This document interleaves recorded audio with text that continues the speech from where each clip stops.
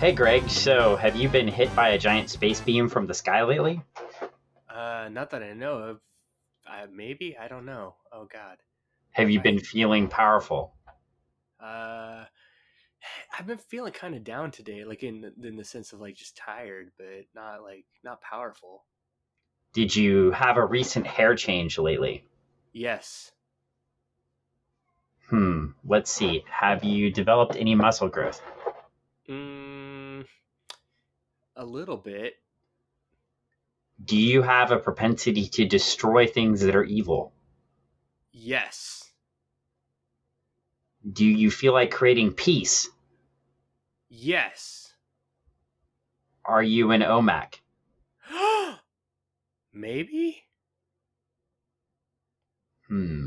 Let's explore this issue further. Okay. Where I'm do we begin? thinking, well, how about OMAC One Man Army Number One Oh yeah. from September, October 1974? 1974. That's way back. That is. Do you know what else was created in October of 1974? I don't know what. I don't know. What? We'll find out. It's a mystery. It's a mystery. We love mysteries here on Funny Book Forensics. We do, because we like to get to the bottom of the mystery. We do like to get to the bottom of the mystery. I also like to click my keyboard, and I know you appreciate it when I do that in the middle of the podcast. That's okay. That happens sometimes. I mean, it adds ambiance, and, people need to know that this is a living podcast in which we actually do work while we're trying to podcast sometimes, where we're, you know, researching, clicking things, looking It's a up living stuff. document. It is. This is a document of our lives. It's We're not originalists.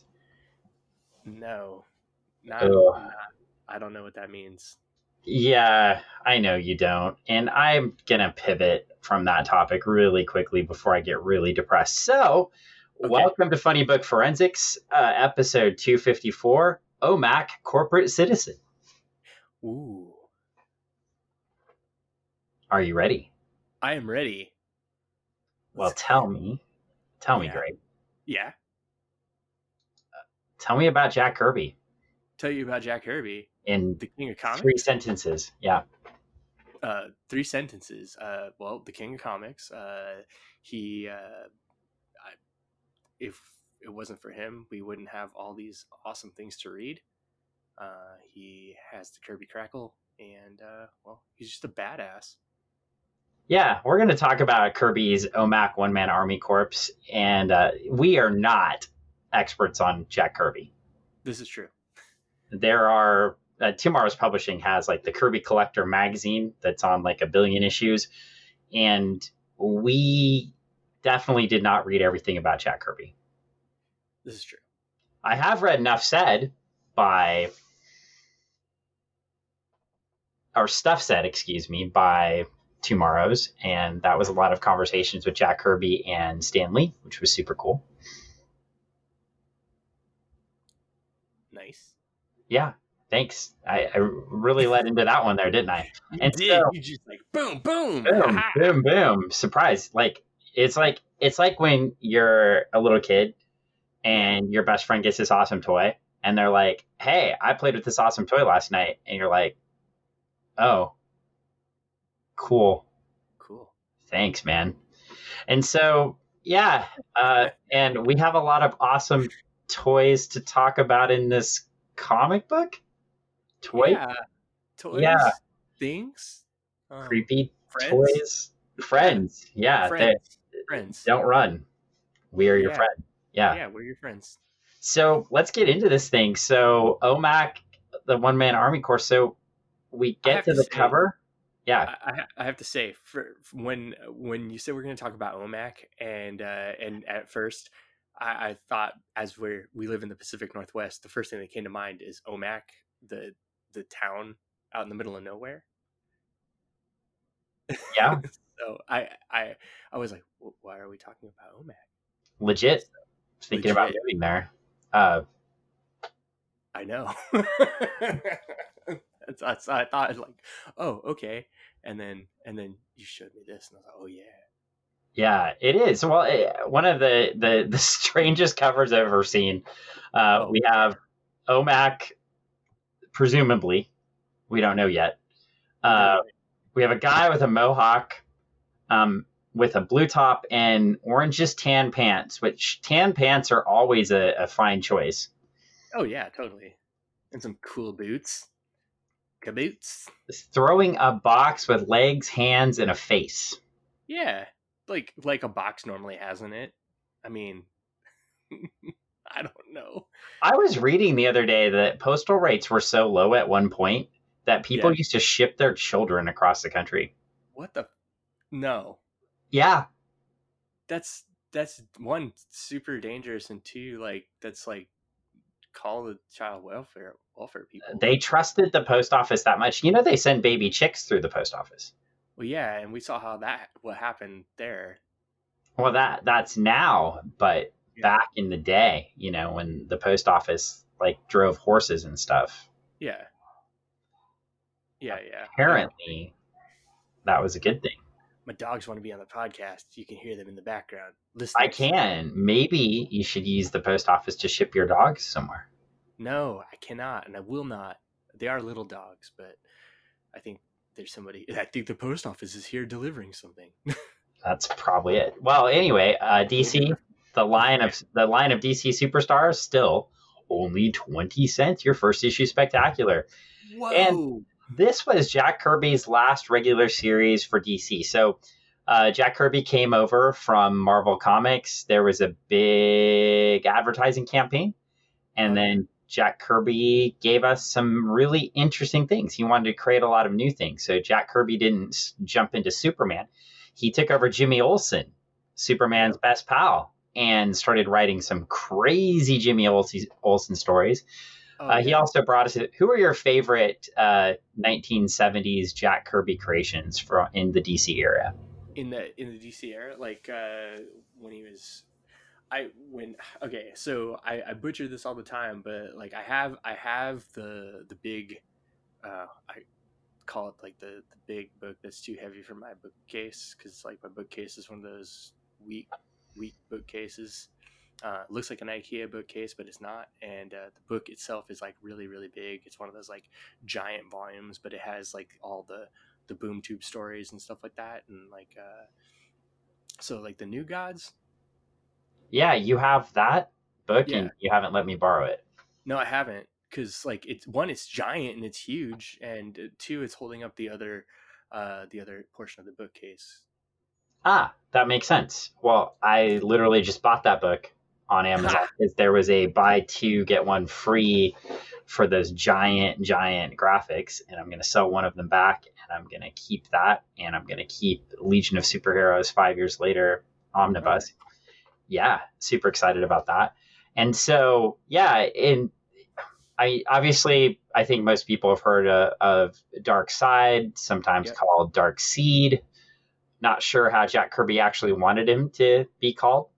Uh, I always thought Superman. Dark Seed made more sense, but since the cartoons told us it was Dark Side, and Jack Kirby did have a little bit of oversight over superpowers in the 80s, we'll go with that.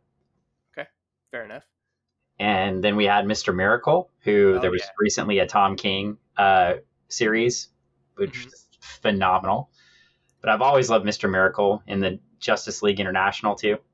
Yeah, Mr. Miracle is pretty cool because like I like being in my previous life as a clown performer and stuff like that. You get to work with a lot of folks that have do stuff, neat things like escapes and stuff like that, and just his whole his whole shtick, if you will, of escape artist stuff. It was always interesting too, is when they did the New Gods, that the notion that Darkseid traded his son Orion to the High Father for his son Scott Free, Mr. Miracle. I love that his name's Scott Free, and I'm going to tell you that as a kid, I didn't get it.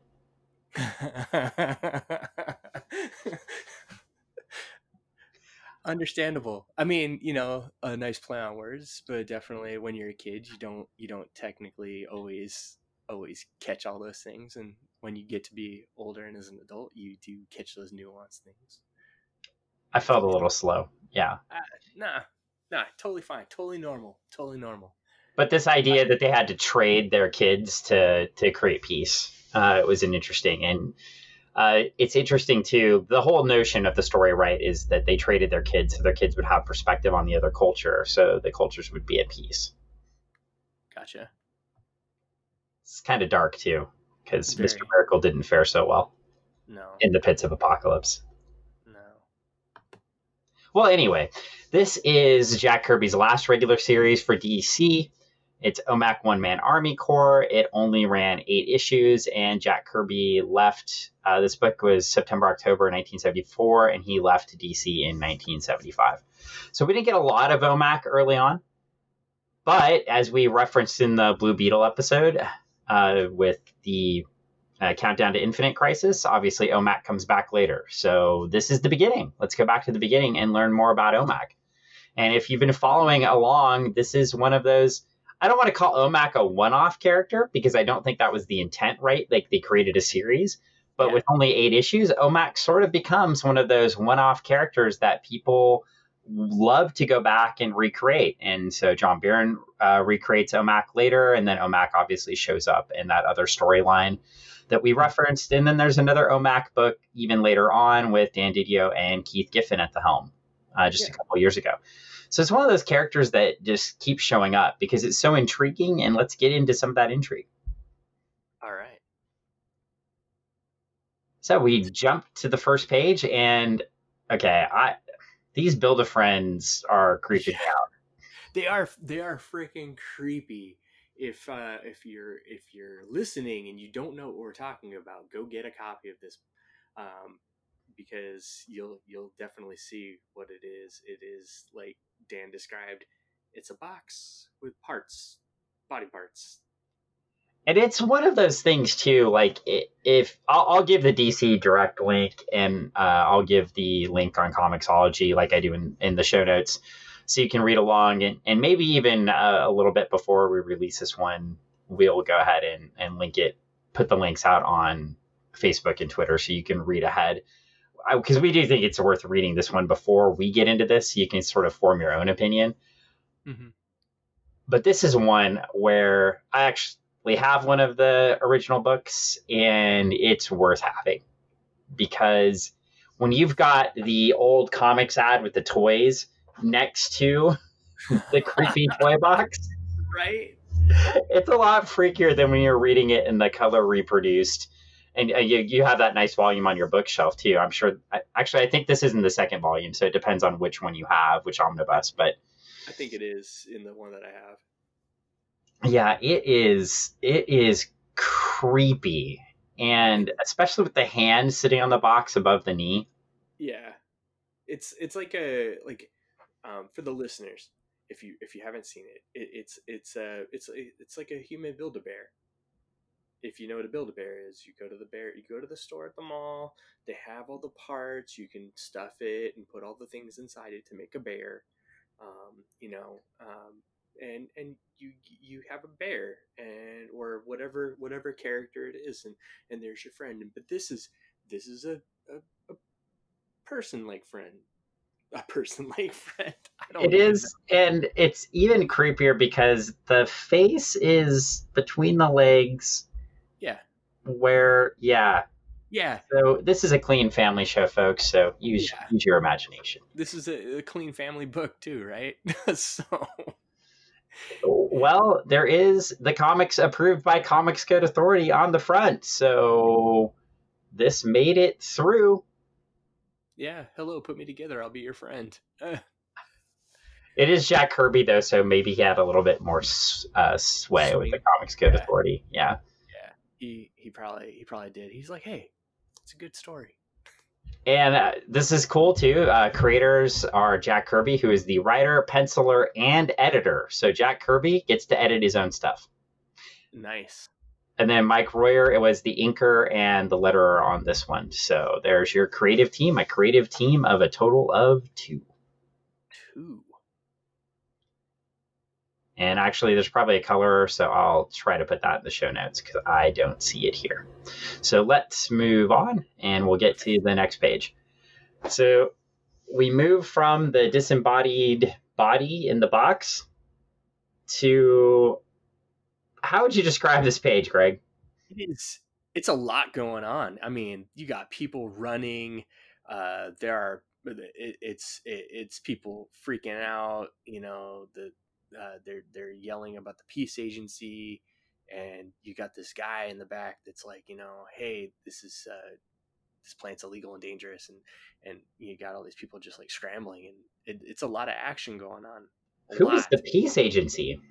I don't know. That's what I like. It's like, what is all this? It's like you see these Build a Friend boxes and these other things, and it's like, you just don't even know what's going on yet. And we have a guy with a mohawk with epic mutton chops. Yeah. And tan pants. Tan pants, cool shirt, big belt. With an eye on it. Yeah. You gotta. So this is what we call in storytelling a teaser. It's an interesting first issue sort of thing. We'll go to the next page here, because now we have the guy with the eye saying, by the powers granted to me by the Global Peace Agency, I declare this plant illegal and dangerous. And then he starts attacking things. Yeah. Wrecking shop. When he finds a box and he starts talking to it.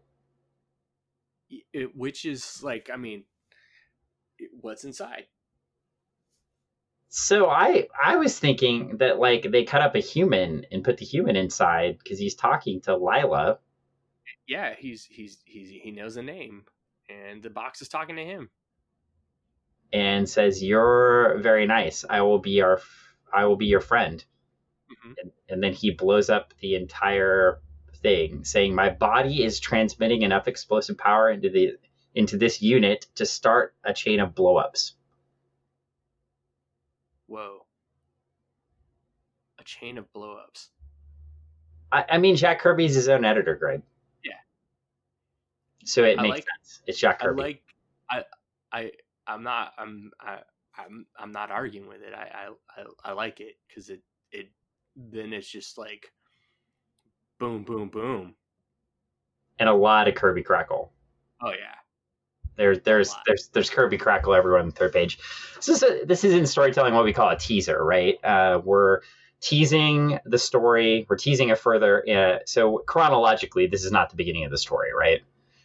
No, we're getting something from somewhere else, and we're gonna get more. But this is definitely like, oh, what is this? I gotta know more. At least we hope so, because if this was the beginning of the story, it'd be very confusing. Oh yeah.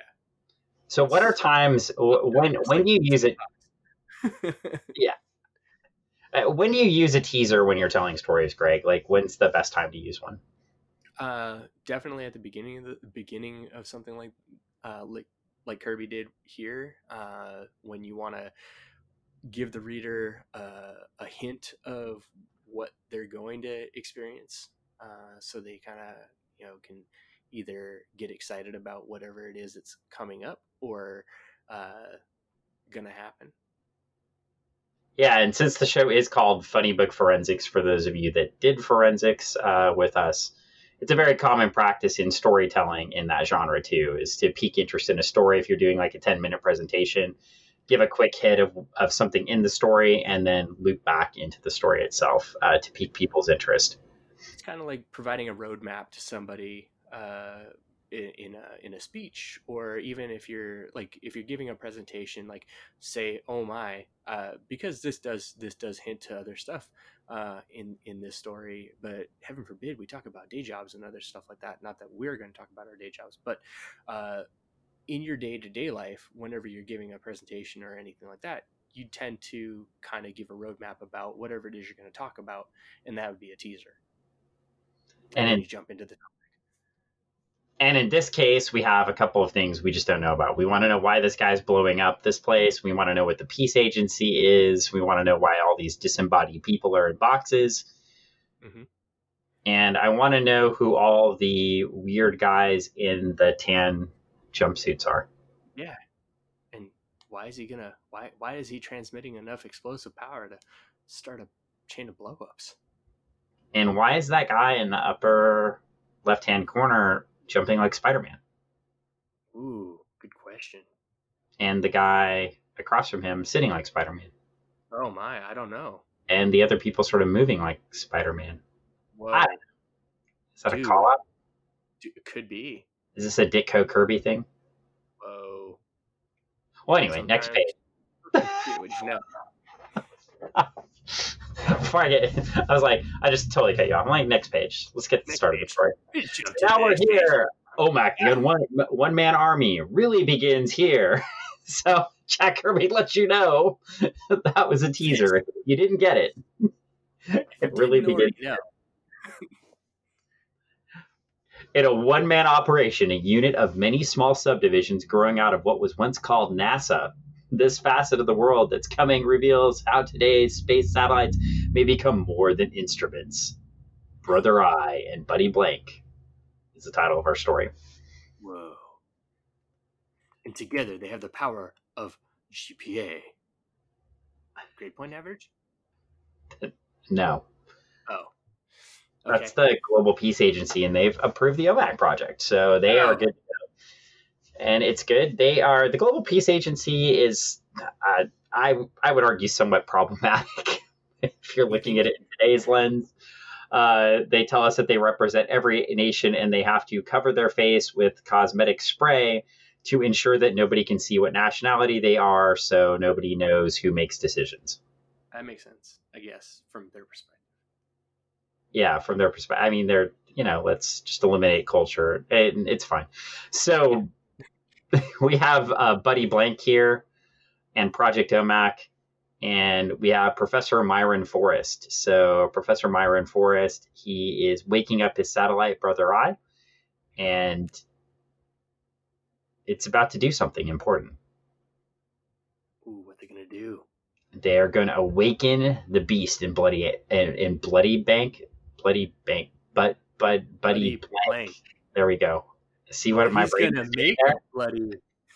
He's gonna make something bloody. It is interesting too because creating a superpowered character potentially out of a weakling nobody, that's never been done before by Jack Kirby. No. Okay.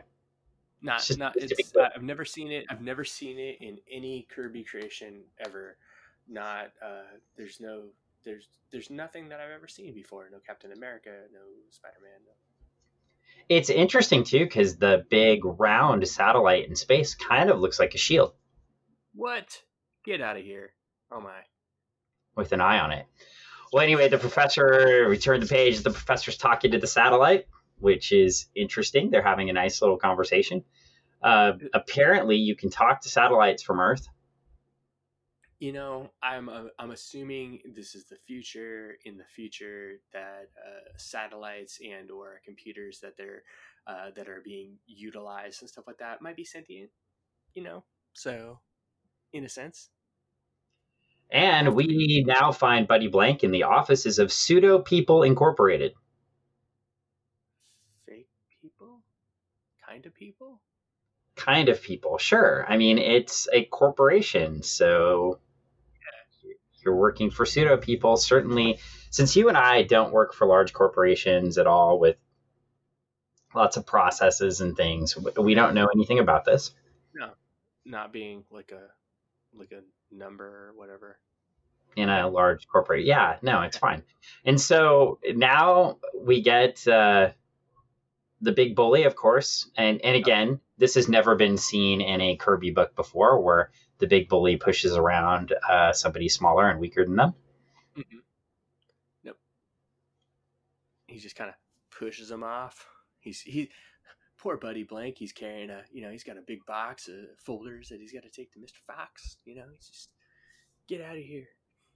And then his Super V, assuming his supervisor, chews him out, says he has a persecution complex. He thinks it's everybody else's fault. And then he gets tripped on the way out of the room. So it's great. Okay, Buddy Blank is not having a good day. No. And so he has some options here because in corporations, of course, they become your life. And so you become a pseudo person and everything is offered to you, your lunch, your sleeping quarters, everything. And even a silent room and a destruct room. Whoa. Looks like there's a crying room too. Oh yeah, there is. Yeah. And he goes to the destruct room and watches people go crazy, but he doesn't really do it. They're going nuts like in Office Space when they destroy that copy machine. Just like destroy. And he bemoans, man, I don't feel like kicking lifeless things or doing things. I don't feel like burning cars right now. It shows a guy burning a car with a lot of Kirby crackle. And then he runs into Lila. Oh, hey.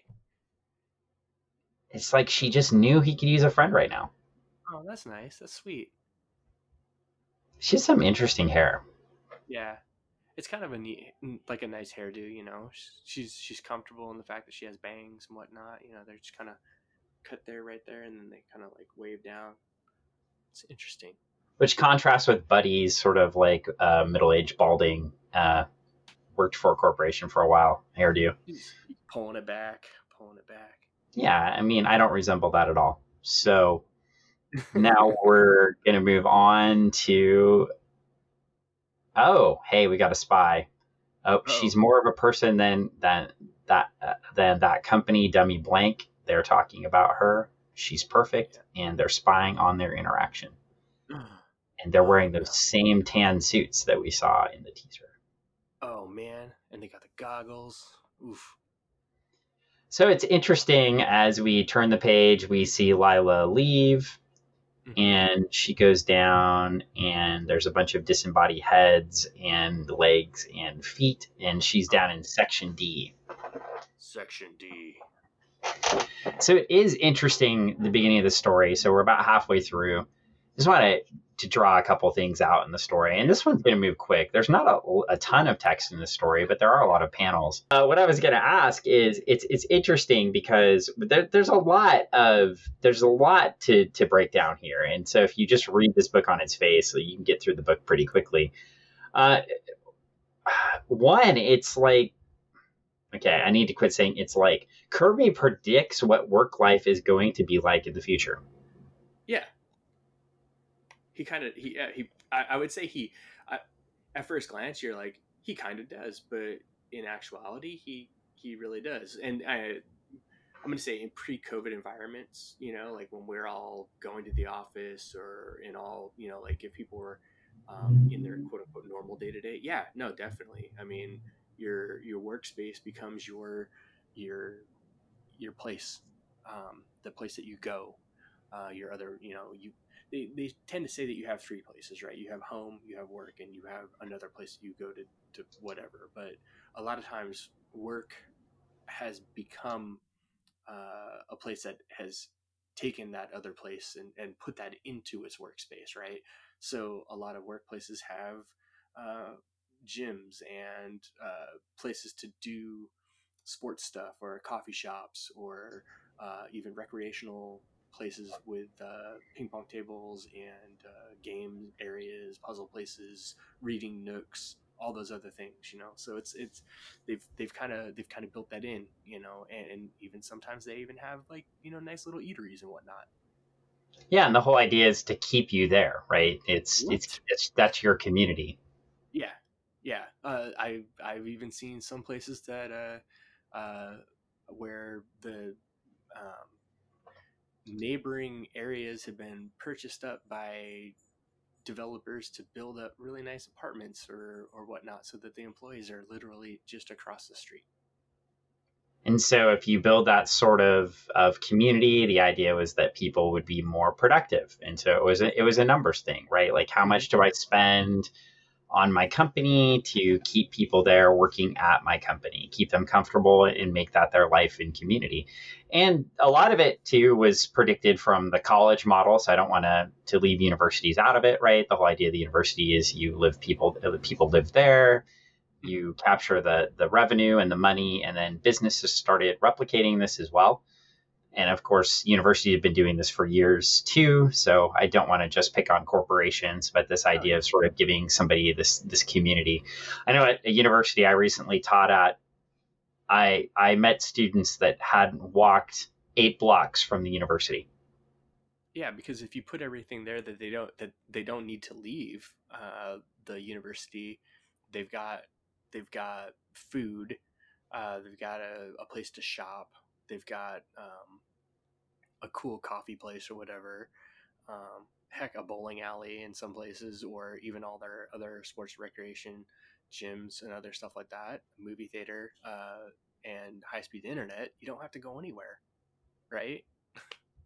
Right. But the problem, of course, is then that there's an extreme potentially like emotional harm to this and loneliness and potentially some really damaging things that can damage someone's mental health by doing this, especially if something comes wrong, goes wrong in that workplace environment or that school So, environment. so did they start putting rage rooms in? Well, they may have started putting rage rooms in. You lightened it up for me, but in the comic, they don't lighten it up. And so what happens is Buddy meets Lila, and then he goes looking for her because, well, he wants to find the person that was nice to him, that Yeah, was his companion.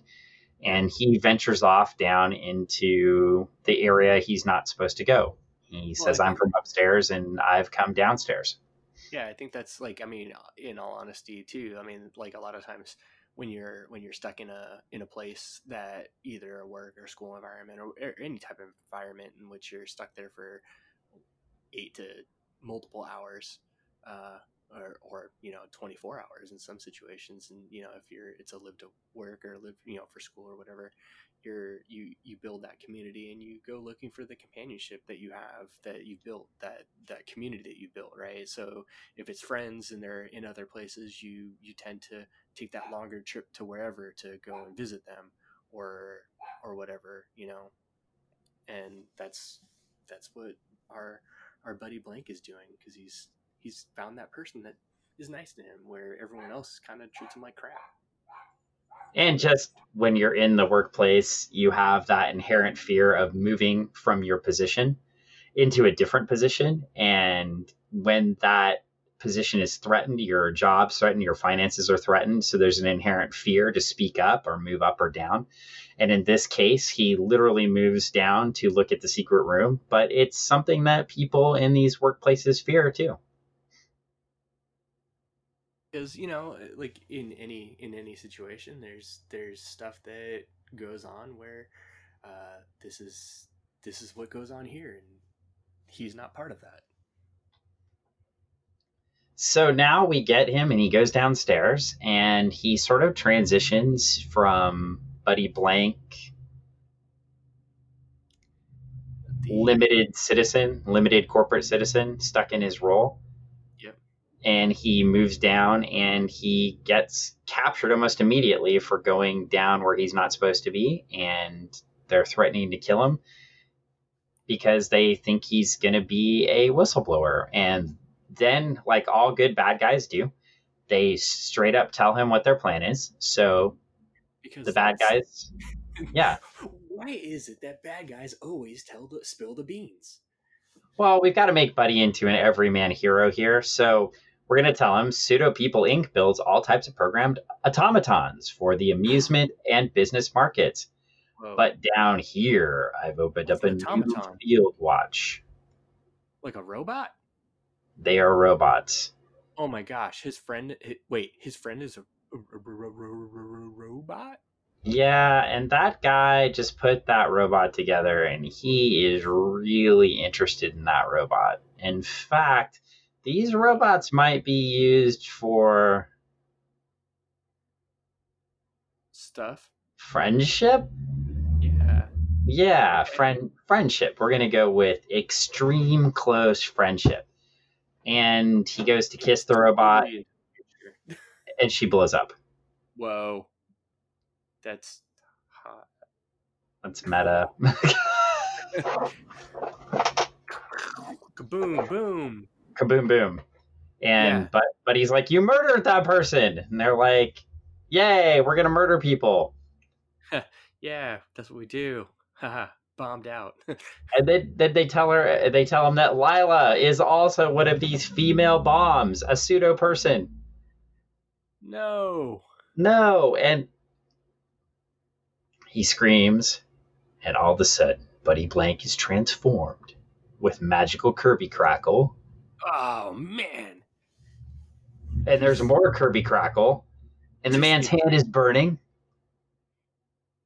He just like he's exploding into particles and accelerating and hot fire and changing. And the Silver Surf, OMAC. OMAC. And since on the next page he tells us, I am OMAC, it's good to know because now we know who he is. Yes. We're not sure what OMAC stands for or anything like that.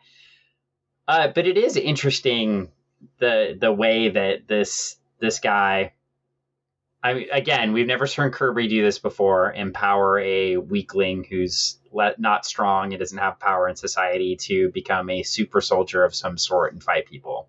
Mm-hmm. And that's never happened, right? Right. Okay. I like how they describe him as a god of war. A god of war. He's not a super soldier.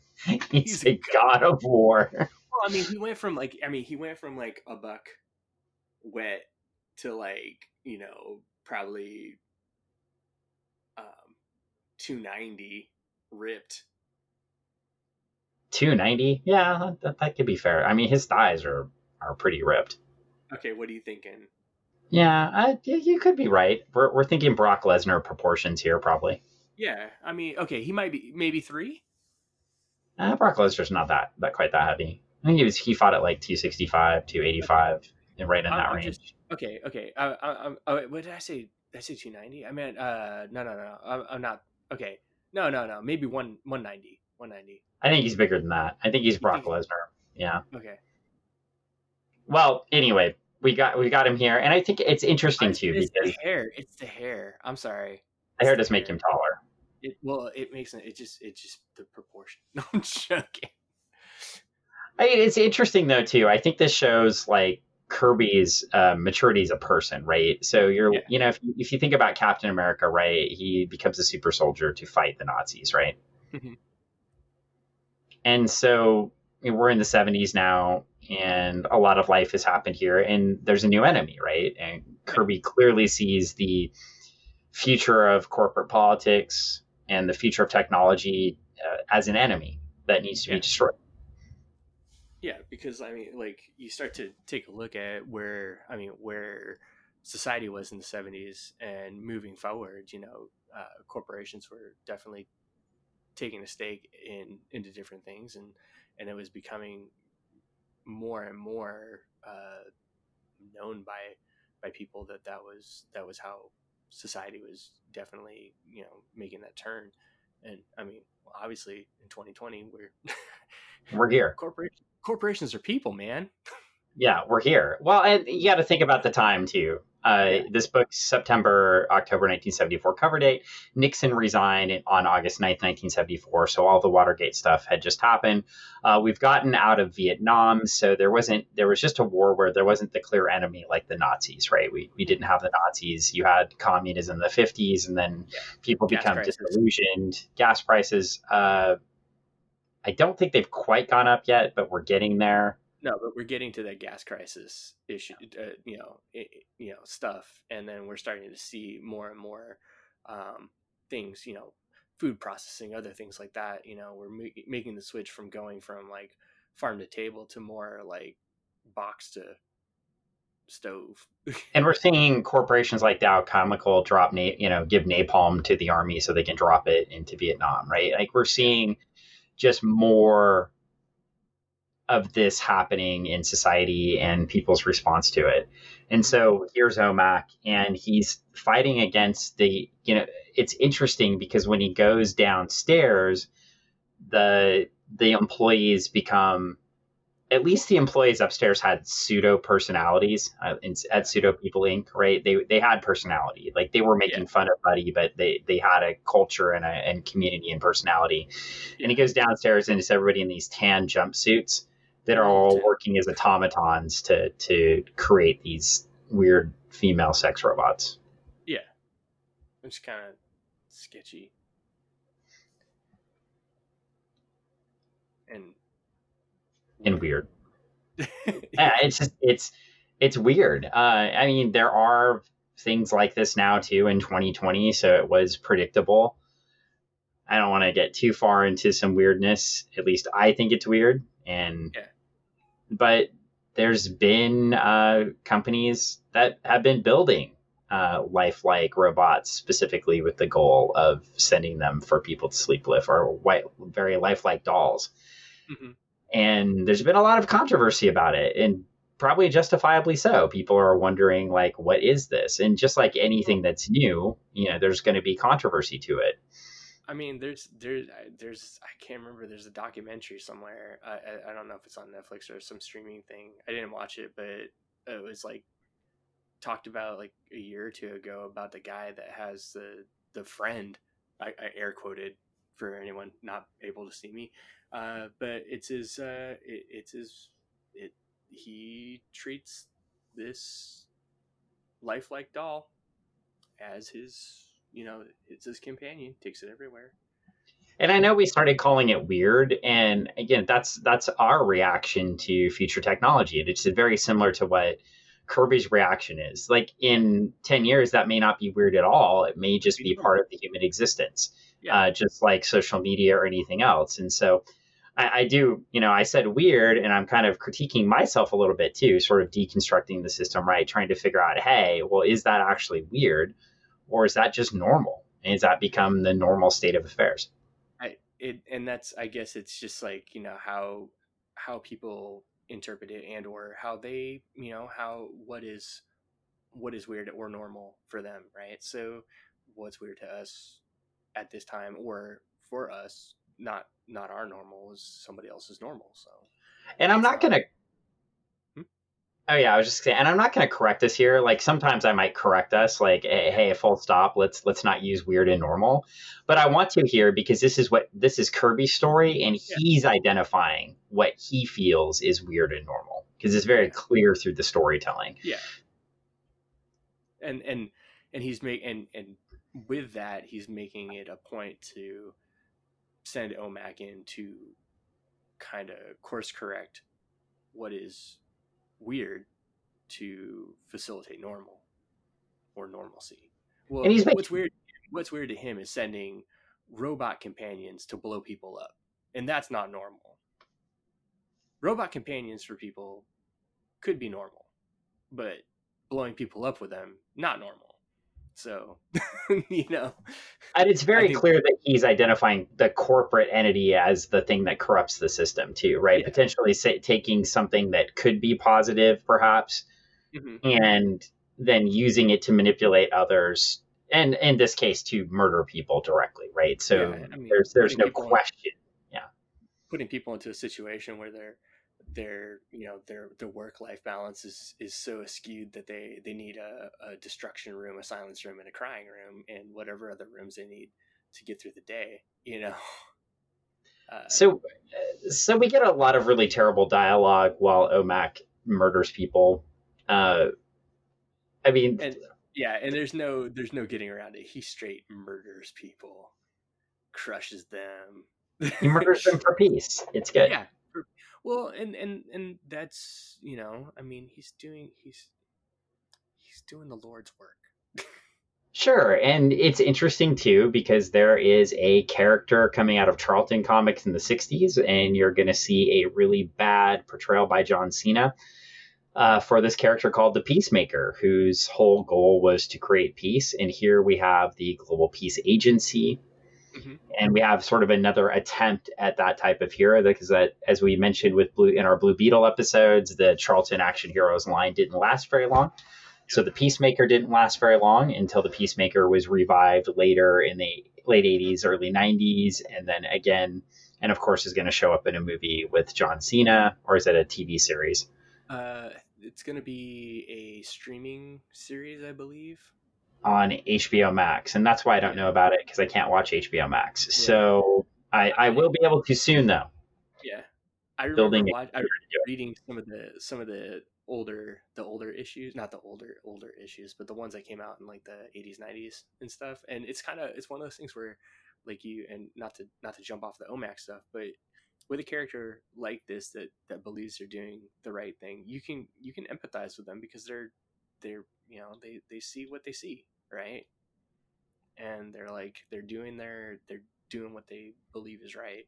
Not to say that that's right, but you can, as you're reading the story, you're like, oh, okay. I mean, it's that's their that's what they're doing. And to quote Jack Kirby in the book, in a terrible flash of insight, OMAC realizes why he exists, what his mission is, and what his enemy is: man's own capacity for self-destruction. And then he Oh, so he's got says, to destroy it to fix it.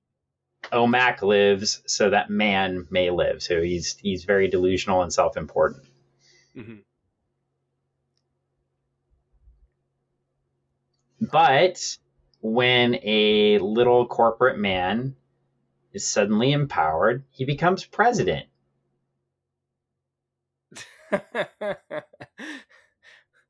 Oh boy, you went there. Well, anyway, so OMAC blows things up. He finds Lila, Lila, Lila, Lila, Lila, Lila. I've been saying Li. it Lila the whole podcast, and then I switched on you. I So, it's Lila. and he's very upset. Like he feels like the company made a mockery of the human spirit, and I do want to focus on that line too, because Yeah, that's when he says he's got to protect society from itself. So, the notion of joining this corporation that then makes you a slave, or and makes you indentured to them, makes you live in their community. It's more of that, I think, than the women in the box, right? Like this idea that a corporation would create people that would create this, and that makes the mockery of the human spirit. I can read behind the lines here, or yeah, between the lines here. yeah. I mean, and that makes sense because they've stripped away the decency to make these people that work in these the pseudo the pseudo people, to make the pseudo people So that do these things. we're bouncing to the end, Greg, and before we're about to the last page, and I want to cover the last page, but Yeah. I want to ask you before we get to the last page. Okay. So we are in our ages 40s, right? We're Yes. reading this now, and we read you and I both read OMAC in the past, so this is not our first time looking at OMAC. However, do you think a kid reading comics in the 70s was picking up on all this subtext that we're talking about? Heck no. They just see this dude that's like wrecking shop, destroying stuff because he's got superpowers. He was a uh, no he was Buddy No Name. He was this guy that was getting beat up and picked on, and then he gets powers, and he's like gonna just like destroy stuff. And and from that perspective, it just looks cool, right? I mean, as a kid, you're just like, oh cool, this guy, he's got powers, bullets are bouncing off of him, these guys want to kill him, but he's not going to let it happen. And oh no, he sees like these ladies are bombs, and not bombshells, but well, they are bombshells in a sense because they're just a shell with a bomb in it. But see what it did there. And then he has to destroy him. But when you take a look with older eyes and pull away all the subtext, and and look at that, and you're like, oh wow, yeah, it's a deeper story. Yeah, and I think Kirby at this point was trying to write his own stories and make them different. And this is almost like a retelling of Captain America for a more mature audience. Oh, for sure. Yeah, without a doubt, because you've got a guy who has gone through all these things and gets these powers, and then also sees how bad things are and why they are, and wants to right those wrongs, but at the at the cost.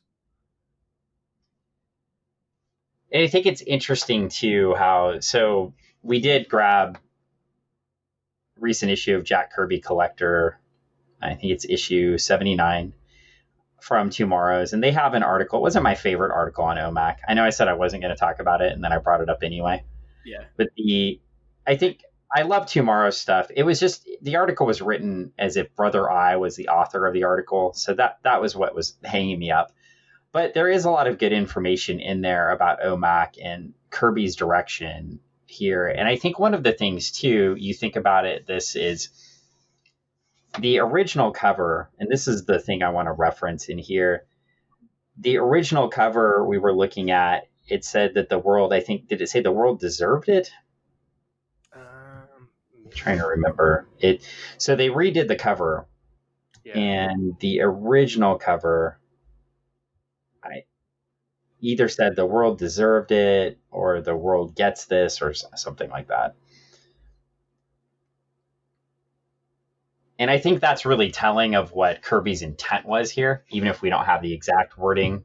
Yeah, because they redid the cover slightly.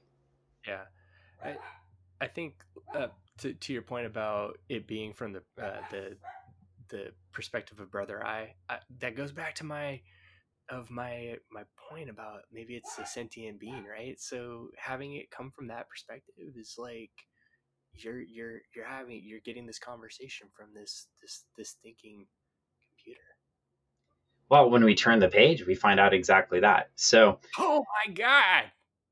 Very good. OMAC, you've heard everything I told you. Brother I's talking to him, and he says, you gave me the powers when I needed them. And Brother I tells him, we are like brothers. He transmits some beams to him, and what you find is those beams penetrate his brain. They give him powers, and they give him the right powers for the right situation often. And then he goes off, and he's going to find Professor Myron Forrest, who created him, and Brother I, and then he's on to Mr. Big, because he's the one that wants to be with you. Yes. He's the one. I can't sing. I'm not going to do it. Do you think anybody gets that anymore? Yeah. I don't know. I'm pretty sure anyone that listens to us and within our bandwidth probably does. And they're probably going to, like, now that song is going to permeate. It's going to be just like the powers have penetrated OMAC's brain.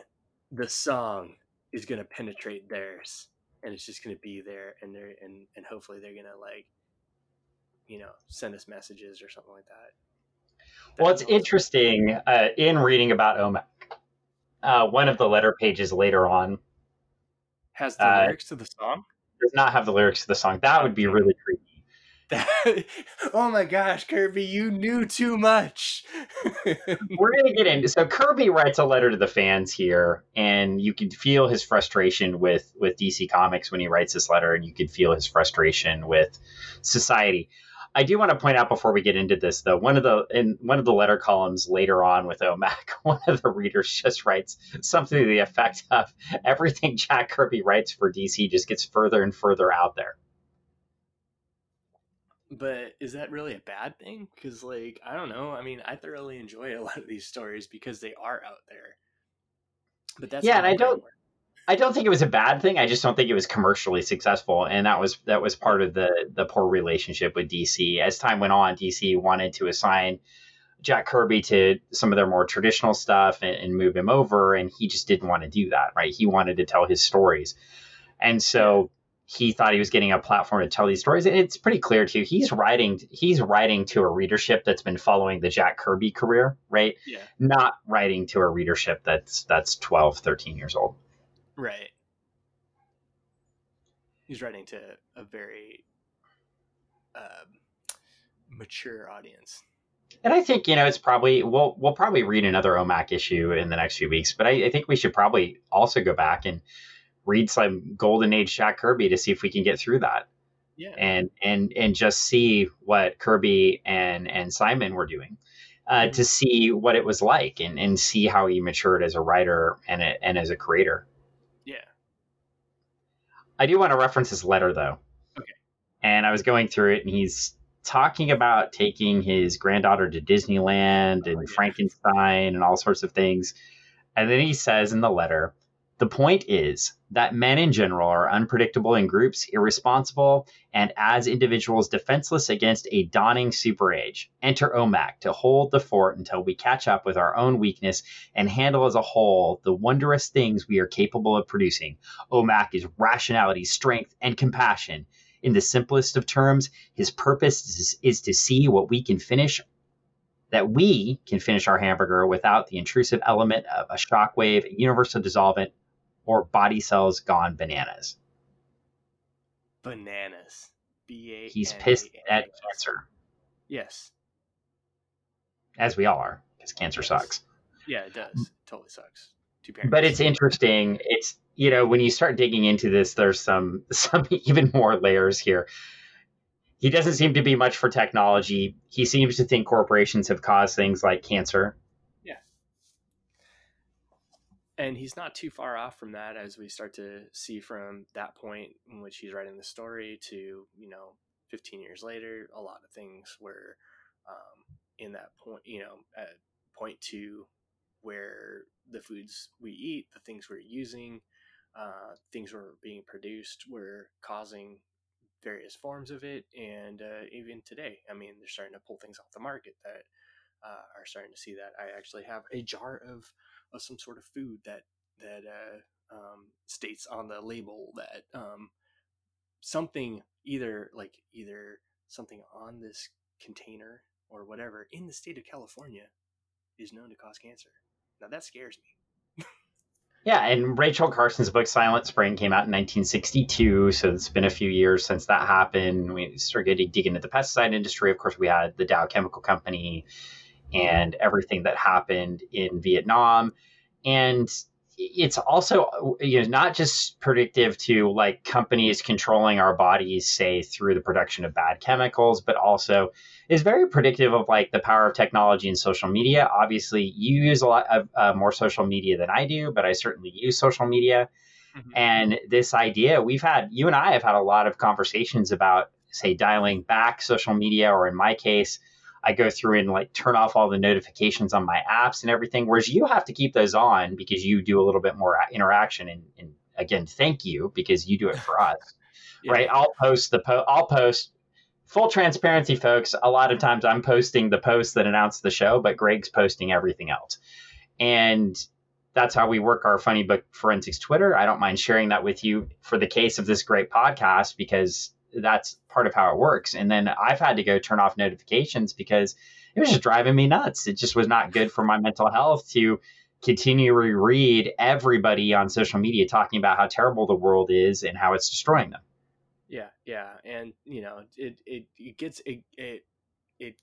claustrophobic. That's the best way to say it. I mean, it feels like you're stuck in a room that has no doors or windows, right? You have this thing in your pocket that's continually telling you everything that you either know already or that you don't want to hear. Yeah. Again. and it's you're still going, so we talked over each other. But yeah, I think it's because we're both excited and interested in this. And I was just going to say, Kirby toward the end of this says, think about OMAC. If fantasy can become fact, what kind of man will it take to contend with the world that's coming? Mm-hmm. Yeah. And that really says it all. It's a question. It's a good question. And on that super happy note, OMAC. OMAC! Yeah, it is. I think it is, though. I think one thing I will say about OMAC, and I'm going to take it back up a little bit. It's deep. It's deconstructing corporations. There's a lot here, but you and I both, after reading the first issue, went through and read all 8. Yeah, almost immediately. And I mean, it's one of those things where you feel compelled to do so because you really want to know what story lies ahead. What is OMAC going to do? And it's so weirdly interesting to me that there's so much prophetic writing in this, in a way, right? I mean, it's and obviously it wouldn't be such um a, a standing storyline if it wasn't so good in these eight stories, because I mean they continually bring OMAC back. Yeah, and since it did end abruptly, right, because Kirby left, so you have like 8 stories, and then I think you have a backup in Commandy, Mm-hmm. The Last Boy on Earth, if you don't know. If you don't And know, check it out. the check it out if you don't know. And it's Commandy's one of those characters that lived on too that Kirby created that people were fascinated with. But you're looking at this, and I think one of the things too, we haven't talked a lot about the art except joking about Kirby Crackle. But if you go to page 20, Ooh, right, and you contrast how he looks when he's fighting people, and then he's looking up at Brother Eye, and that forlorn face as he's looking off. I'm going to start here, and then I'm going to go off to Mr. Big. I think the art, along with the words, I think some of the text in this, I mean, I feel like I'm attacking the king of comics, but maybe he wasn't the best editor for himself. But the art on that last page, between the pencils and Mike Royer's inks, he uh-huh. looks sad. Oh yeah. Well, I think he's it's that realization that there's you know, there's more to do, and there's so much to do, and you're only one person. And yeah, that's a heavy weight to wear, you know? That's a lot. And it sinks in. And it's really interesting too, because if you flip the page and you had the original book, so we have that forlorn looking OMAC, we have the letter page where Jack Kirby's writing to us, Mm-hmm. and he says, write to him. Don't write to DC, write to me if you want to talk about OMAC. And then you flip the page, and we have an ad for Kung Fu, like actual Kung Fu, apparently, Yes. like Yes. kicking people, super The muscle best. system, Yeah. and DC's 100-page giants. And these just seem so out of place because I look 100 pages of the relaunch of Shazam, 100 pages of Batman, 100 pages of World's Finest, 100 pages of Justice League, 100 pages of maybe Tales from the Unexpected does fit here. Maybe. But Flash and then Young Romance, and they just, it's just not, it doesn't fit. They don't match. And I Yeah. think that was part of the problem with Kirby at DC is what we have here is a really interesting story. It's pulling you in, but it just doesn't match with the catalog of comics that they're producing at the time. Yeah, what they're trying to put out to the reader, and or get on the shelf or on the spinner rack or whatever, or have you order in, is totally different than the story that they're selling you for 20 cents. So on that note, that's going to wrap up episode 254, OMAC Corporate Citizen. Greg, do you have anything to plug?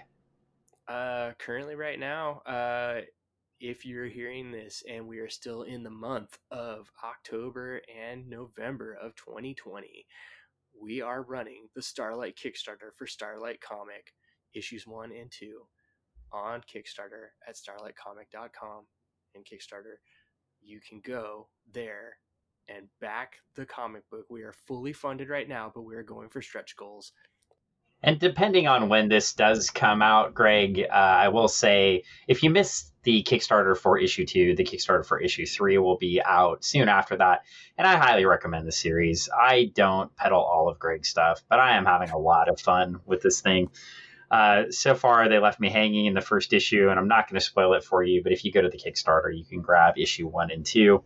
It's just so anyone that is listening, it is a seven book series for the first arc, and it is about a brother and sister superhero team who is in retirement. They are young teenagers who have been on their superhero. They were superheroes as children, and they just want to lead a normal life. But space cat pirates who are on a mission from their transdimensional spider wizard overlords, just can't leave them alone. Hey Dan, where can we be found on Twitter and Instagram? Well, Greg, that's funny you ask, because you can find us at funnybook4n6 because Twitter and Instagram won't let us spell out all those letters. So look for funnybook4n6. Get it? The number 4, the letter N, and the number 6 because it sounds like forensics. Oh, wow. What about Facebook? Well, on Facebook, you can just find us at Funnybook Forensics, the words all spelled out, because Facebook let us have all the letters. That is awesome. So go find us, like us, follow us, do all those things, and interact with us because we like to answer your questions. So if you'll check our Facebook and Twitter pages, often you will find us announcing what comics coming up. So go ahead and read along, and you can join in the thought process as Greg and I dissect these comics, hence the idea of Funny Book Forensics. We want to look for the arguments in these comics, look at the impact on society, but also have a little fun. And so we're going to pull out good comics, bad comics, but we're going to look at the era that they're in and dissect these things. So if you have a recommendation, yeah, send it to us because we want to check it out and have that conversation. And I think Greg and I may even be getting into, if we can find a copy. So readers, actually, I'm calling this out. Oh, if you have a copy of US1, the Marvel comic from the 80s, High Road Truckin', that you would like to send over to Greg and I, send us a message on Twitter or Facebook, PM us, and Greg will hook you up with his address so you can come stalk his house. And we'll go ahead and get that sent out. I'll have it sent to the store. A brave one you are, sir. But yeah, reach out to us because we have been looking into that and we haven't found it yet. So maybe it's on Comixology. And if it is, I'll cut that part out. But yeah, US1. So let's end this podcast now, Greg. Okay. Well, we'll leave it here because that's where it's been left. And folks, thank you so much for joining us for episode 254, and we will see you soon. Now on Kickstarter, Starlight's issue 1 and 2, transdimensional spider wizards and space pirate cats kidnap former washed-up sibling child superheroes. Starlight issue number 2 picks right up where the popular first issue left off, providing new insights and perspectives into the Starlight universe. Issue number 2 will help readers make sense of the action-packed stories. The readers will learn more about the alien creatures that lie within, and who the child superheroes are, or rather are not. Starlight issues 1 and 2, brought to you by Overcast Comics. The creative team is comprised of Travis Webb, Brett Waddell, Greg Smith, edited by David Mayer, additional cover by Jenna Ayub. This project can be found on Kickstarter in comics. Starlight will be available on Kickstarter starting October 13th through November 13th. You can find it at starlightkickstarter.com. That's Starlight, STARLITE, Kickstarter.com.